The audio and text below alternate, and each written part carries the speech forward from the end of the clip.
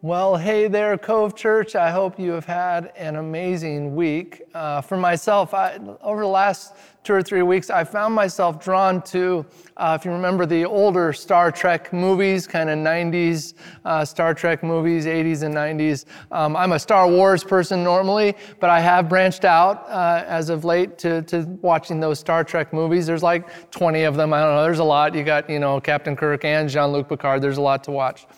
And so they're good, not Star Wars good, but still good. I know that probably made some of you mad, but it's just the truth. But I do have an observation to make regarding Star Trek. I think it's supposed to take place somewhere around like the 25th century, 300 years into the future. And they have amazing technology by then. I mean, they've got the transporter beam. You can beam down to a planet. They've got warp drive engines on the ships, and so it's amazing they can go really fast. Incredible technology. But somewhere between now and then, they missed out on a very basic element that would really help them. And here's what it is: seatbelts. You look at those movies, and whenever they get hit with a photon torpedo or they crash the ship, everybody on the bridge is flying all over the place. They're just getting crushed. They're getting hurt. It would all be saved with seatbelts, but they don't have them. It's amazing that with all their technology, they missed that most essential element, an essential element that should have remained. It happens, obviously, in the world of science fiction, but it also happens in the real world. That we can move ahead in so many ways, yet lose some of the things that are most vital. It's true of many things in life, and it's profoundly true when it comes to the idea of wonder. For example, that feeling of anticipation on Christmas Day when you were a little kid. Oh, that feeling of wonder. The awe of seeing a shooting star. Those butterfly nerves of that first puppy love. Or it could be with a person or a puppy, really. Those first moments of walking with Jesus. I think many of us remember those feelings of wonder. But I think many of us would also say wonder is something that's not so easy to find now.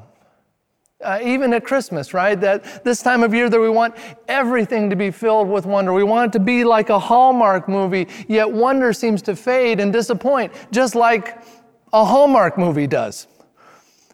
And if there's any year that I think all of us could use getting our wonder back, it's this year. Bringing to mind the question, is wonder still available? Is wonder still possible? Can we dig out beneath the rubble of real-life responsibilities and crisis and confusion to find our wonder once again? And I'm here to say that yes, it's possible.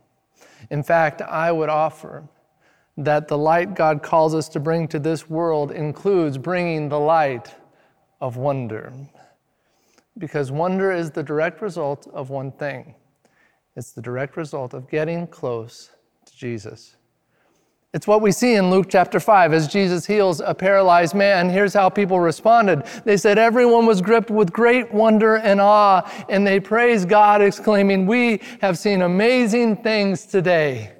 This is what Jesus wants to do with us. Jesus wants to remind us of where wonder comes from, and here's the truth. Wonder is what happens when God shows up. Isn't that what we need to see right now more than anything else? Yes, we can see all that is broken. Could we see all that is bright? We see where God seems to be absent, but would we see where God is present? Would we see what God is doing? That is the wonder that we can get back to. But as much as we long to experience wonder again, life works really hard at trying to get in the way of that, doesn't it? There's an old story told as Christmas time, This boy named Sam, he asked his mom if he could have a new bike for Christmas. She said, well, actually the best thing, Sam, would be if you wrote Santa a letter and asked for a bike for Christmas. That's probably the best way to do it. But Sam had just had a key role in his school's nativity play. And he said, Mom, would it be okay if I just wrote to Jesus instead? Go right to the top and don't do the Santa thing. She said, that'd be fine. You can just write a letter to Jesus instead. So Sam went to his room and he started writing. His first letter was, well, Dear Jesus, I've been a very good boy, and I'd like to have a bike for Christmas. And then Sam thought about that, and he thought, that's really not honest. And Jesus would know that, so I can't go with that one. So he erased that, and he started again. Dear Jesus, I'm a good boy most of the time, and I would like a bike for Christmas. But he thought, no, it's still not there. Jesus is going to see right through that, so he erased all that again. Third version. Dear Jesus, I could be a good boy if I tried, and it would really help me to be a good boy if I had a new bike. But he knew that Jesus wouldn't be fooled by that, and so he was kind of stumped. He decided to go on a walk to think about how to approach this. And after a little while, he approached a house that had one of those big nativity scenes set up in the yard. That's when he got an idea. So he looked around, grabbed a statue and slipped it under his coat and went right back to his room. That's when he wrote this letter. Dear Jesus, if you want to see your mother again, you better get me a new bike. Nothing like a little Christmas blackmail, right? Not good, but honest. Reminds us of how quickly we can lose our wonder. That we start to think that wonder is somehow found in what we have, instead of realizing that wonder is found in who God is. So how do we get our wonder back, that childlike wonder? Well, we're going to engage that question today, and we're going to look at a passage from the book of Isaiah. A passage where the prophet Isaiah is correcting God's people back to God's wonder. And in it we see some essential truths about restoring the wonder that we may have lost. And here's the first one I'll point out. Wonder is the product of genuine relationship. Isaiah 29:13, the first part of it. Let's read it together right where you are. Big voices go. And the Lord said, because this people draw near with their mouth and honor me with their lips, while their hearts are far from me. The context of this passage in Isaiah is that through the prophet, God is actually correcting his people in terms of their worship. Remember, they were very religious here, yet somehow they were still far from God. That's possible for all of us. We can be very religious, yet we can still be far from God. And God is bringing them back to what is genuine, what is true, not just empty words, but whole hearts. He's showing them what genuine worship is all about, and it's this. Genuine worship of God is the expression of genuine relationship with God. You can't separate the two. And in that, God is showing us in this passage that worship and wonder are actually tied together. That authentic worship will always lead to authentic wonder, because you cannot get close to God and not experience how great God is, and not experience that wonder. I mean, think of all the ways we experience wonder in this world, from vast canyons to thundering waterfalls. I can remember skiing the summit of Mount Bachelor, and when you get off the ski lift, you turn around and you can see the entire Cascade Range from that summit. It is breathtaking. It fills you with wonder. Now think about that. If that happens when we get close to the creation, what will happen when we get close to the Creator? Romans 1:20 says, for since the creation of the world, God's invisible qualities, his eternal power and divine nature have been clearly seen, being understood from what has been made, so that people are without excuse.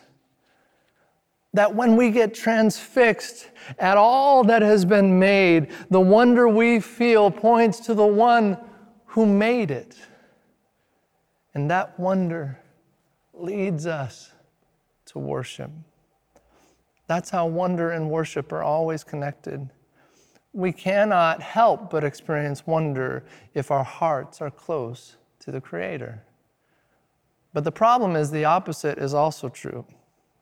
That it doesn't matter how many church services I go to, or how many Bible studies I attend, or how many scriptures I've memorized, if in all of those outward expressions, my heart is still far from God.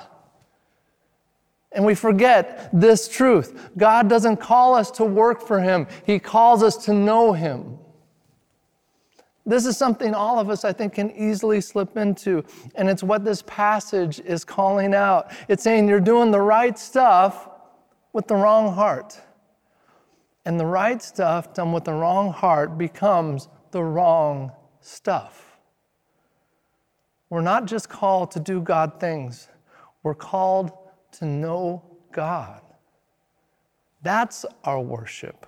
Worship literally means worth-ship, assigning value. And to God we assign ultimate value. And in that worship becomes the key that unlocks wonder. Think of Mary in the Christmas story.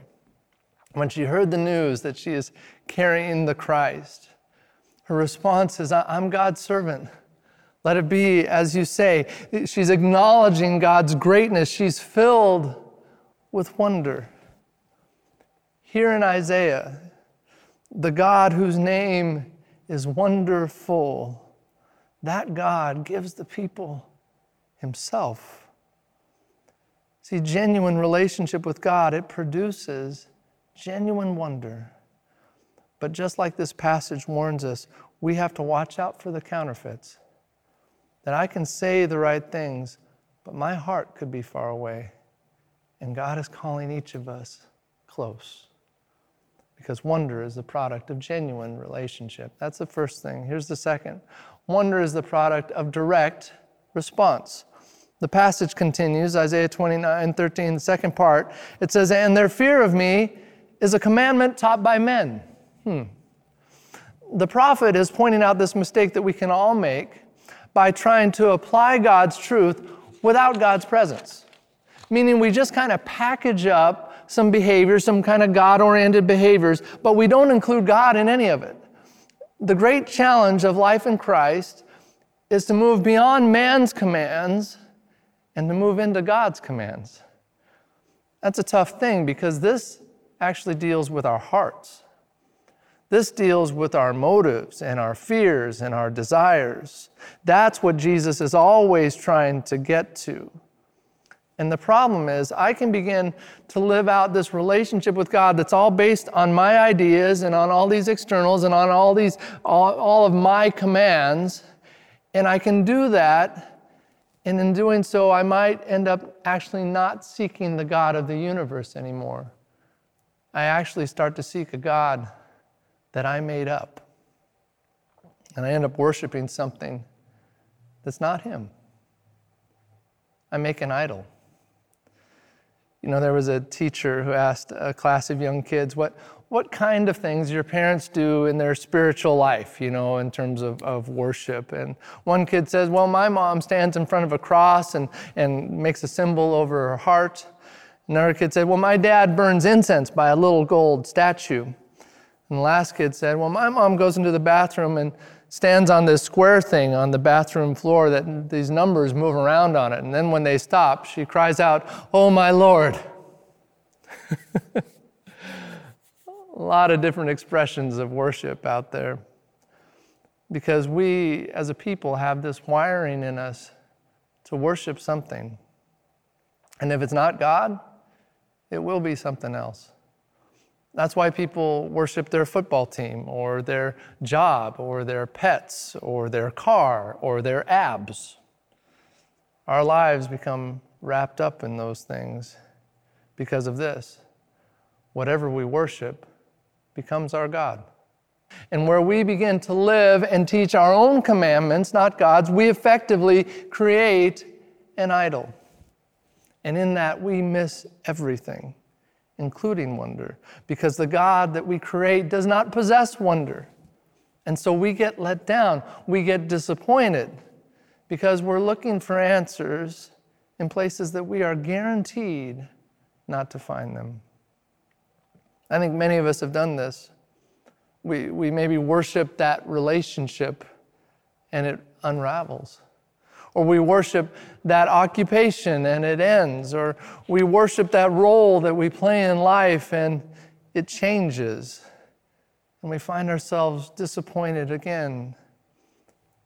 Yet if we would worship the one true God, wonder becomes possible because we finally see that which we cannot create. We see the God whose ways are higher than ours. In this world, all we see is what it has to offer. And if that's all we see, that can be very, very depressing. I mean, yes, nature is beautiful, but from the people side of this world, not so great, right? I mean, look at media and politics, and we see depravity and we see corruption. There is not a lot of wonder in that other than I wonder what's next. Yet we still try to find our wonder in this world system or in ourselves or in our abilities. And we have to come to the conclusion, no wonder there's no wonder. But Christmas is the story of God breaking through, of God showing up. And when God does that, all who are near cannot help but wonder, because it's a direct response to moving beyond what man can do and seeing what only God can do. It's like in the last 2 or 3 months, our staff here at Cove Church, we've been giving out these sunshine boxes just to encourage folks in our church. Maybe, I think a lot of you have probably got them. We gave out close to 1,000, I believe. And just last week, there was a story that someone wrote to us. They said they were having just, kind of a tougher day. They were actually in the midst of a conversation with God, asking, God, do you see me? God, do you know where I'm at? Have I fallen off of your radar? You know, those kinds of conversations that maybe we've all had at some point, just at a difficult time. And it was right in the midst of that conversation with God, they heard their dog bark. And they looked out the front and they could see the sunshine box with the little yellow balloon and opened it up, and it was a reminder to them that yes, God sees them. And yes, God loves them, just like he loves you. It's those kinds of things, those kinds of timings that only God can create, because we serve a God of wonder. So wonder becomes a product of direct response, that I respond to God alone. That's the second thing. Here's the last thing. Wonder is the product of informed hope. We'll finish out this passage. Isaiah 29:14 says, Behold, I will again do wonderful things with this people, with wonder upon wonder. God will do it again. See, in the most real way, all of us who walk with Jesus are to be a people that are purchased by hope, a hope in what God is going to do. And we have that hope because we've already seen what God has done. It is an informed hope. It is not a blind hope. We realize that the God who has already done so much isn't finished with us.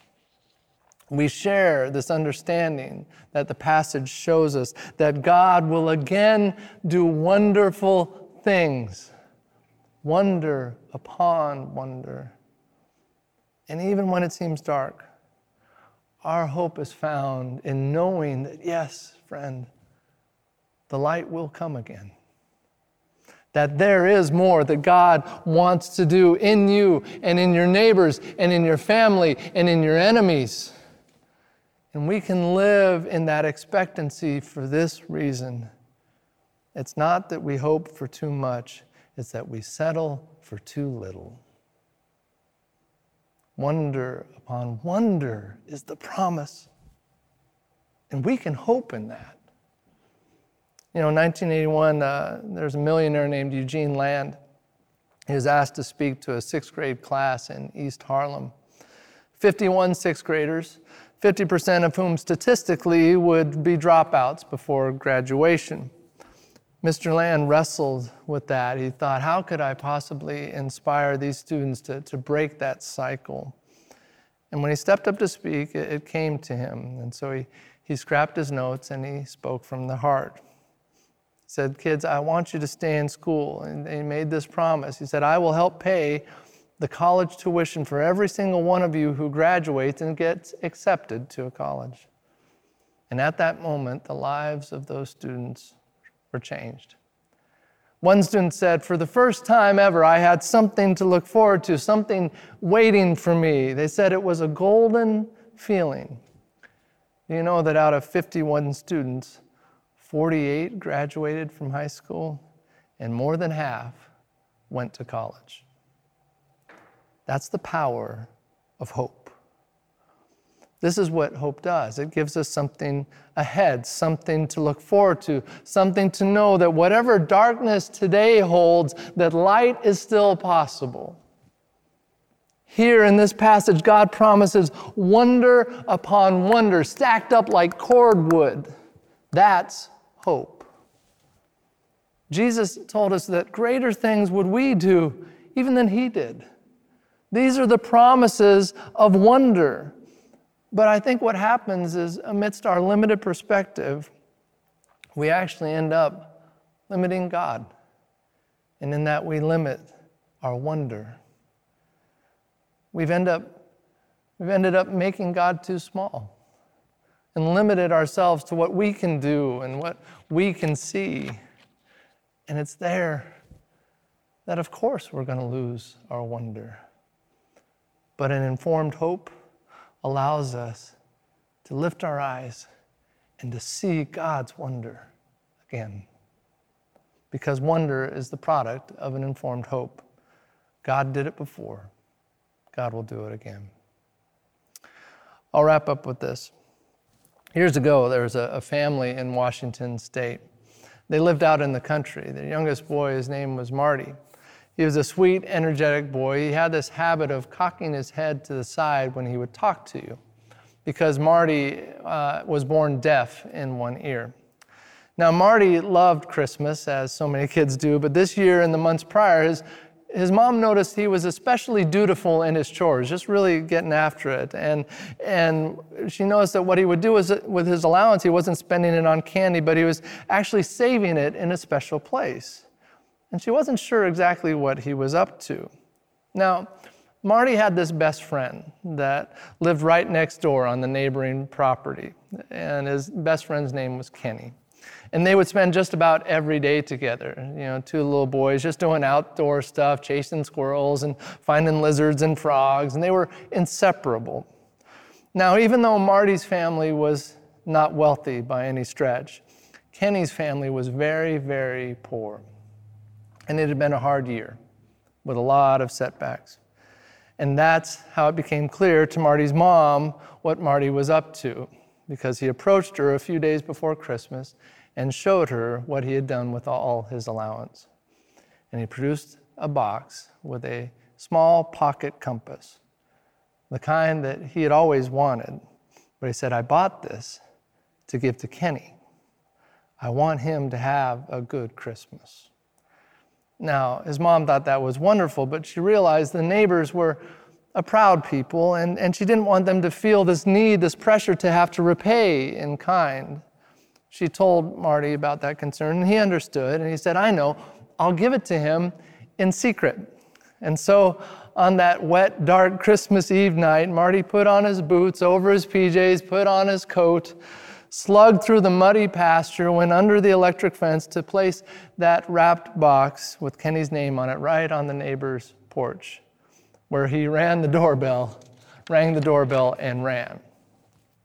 In his excitement on the way back and in the dark, he forgot about the electric fence and ran right into it. Bang! Knocked him down, leaving this angry welt across his face. Stunned and frightened, he slowly got up and walked the rest of the way home. His mom saw the whole thing happen from the kitchen window, and so she attended to him, gave him hot chocolate. And as he went to bed, his mom was thinking, what a shame for a kid who was just trying to do something nice for something like that to happen. Well, the next day, Christmas Day, as you can imagine, Marty's friend Kenny came over just so excited about this new compass, no idea where it came from. And Marty just listened and enjoyed listening to the excitement of his friend. And it was there that his mom noticed something curious. Marty wasn't cocking his head anymore. Something had changed. A later doctor's appointment would confirm the truth. Somehow the shock of the electric fence had restored Marty's hearing. So it seems, more than one young boy received a miracle that Christmas. And all who saw it were filled with wonder. See, there is a story of wonder that God wants to write in each of our lives today. A story that comes from a genuine relationship with God, from a direct response to God, and from an informed hope in God. And often that story is written when we finally let go of what we feel like we need to grasp so we can finally be fully held by the one who is gripping us. This is where we see him. This is where wonder becomes possible, because wonder is what happens when God shows up. And I don't know about you, but I desperately want to see God show up. So if you long to experience wonder yet again, my encouragement, go to the source. Even today, even in this moment, go to the source. Find your way to Jesus. Just be with him. In fact, if you want to start or restart your relationship with Jesus, I encourage you to just click that little raised hand button saying, I want Jesus in my life, and he's going to meet you. And for all of us today, I want to remind you that wonder is possible because true wonder is found in one place. It's found in the presence of the wonderful God. Let's pray.